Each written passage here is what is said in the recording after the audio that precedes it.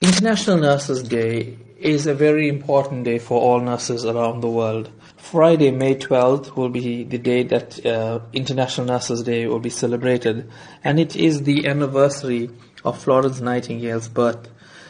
This year's theme is called A Voice to Lead.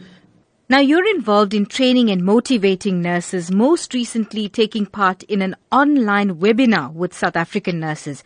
How does this take nursing to the next level? So basically it gave the nurses in South Africa to understand what's going on internationally, what's the international trend with regard to nursing. And it also gave them an opportunity to see what's the latest developments in the United Arab Emirates and other leading countries. I focused on coaching in the webinar because I believe it's an integral part of nursing for all categories, starting from the basic practical nurses leading up to the chief nursing officers. In your opinion, how is the standard of nursing in South Africa compared to an international level? For sure, South African nurses are valued abroad. The training and experience we receive in South Africa is excellent. It's of a high standard and we are demanded overseas. And this is because when you arrive and you see so many South African nurses working abroad, they get promoted easily and they can take on roles as educators, charge nurses, managers, and even directors of huge hospitals.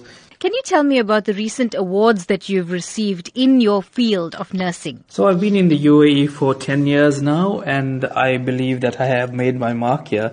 Yes, I have received a lot of acknowledgements, but just a few to mention.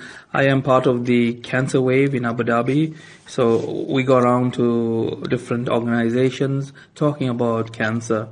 And the most recent one was the labor camps that I attended and spoke to the laborers about lung cancer, colon cancer. I've also been nominated by the Dubai Eye, it's a radio station, as the most caring person in the UAE, as one of the most caring people. And I was also acknowledged for my role during our JCIA accreditation at the hospital where I work. I think what most touched me the most was I was appreciated and thanked by the Sri Lankan community in Abu Dhabi because I led a clothes collection project during the floods in Sri Lanka.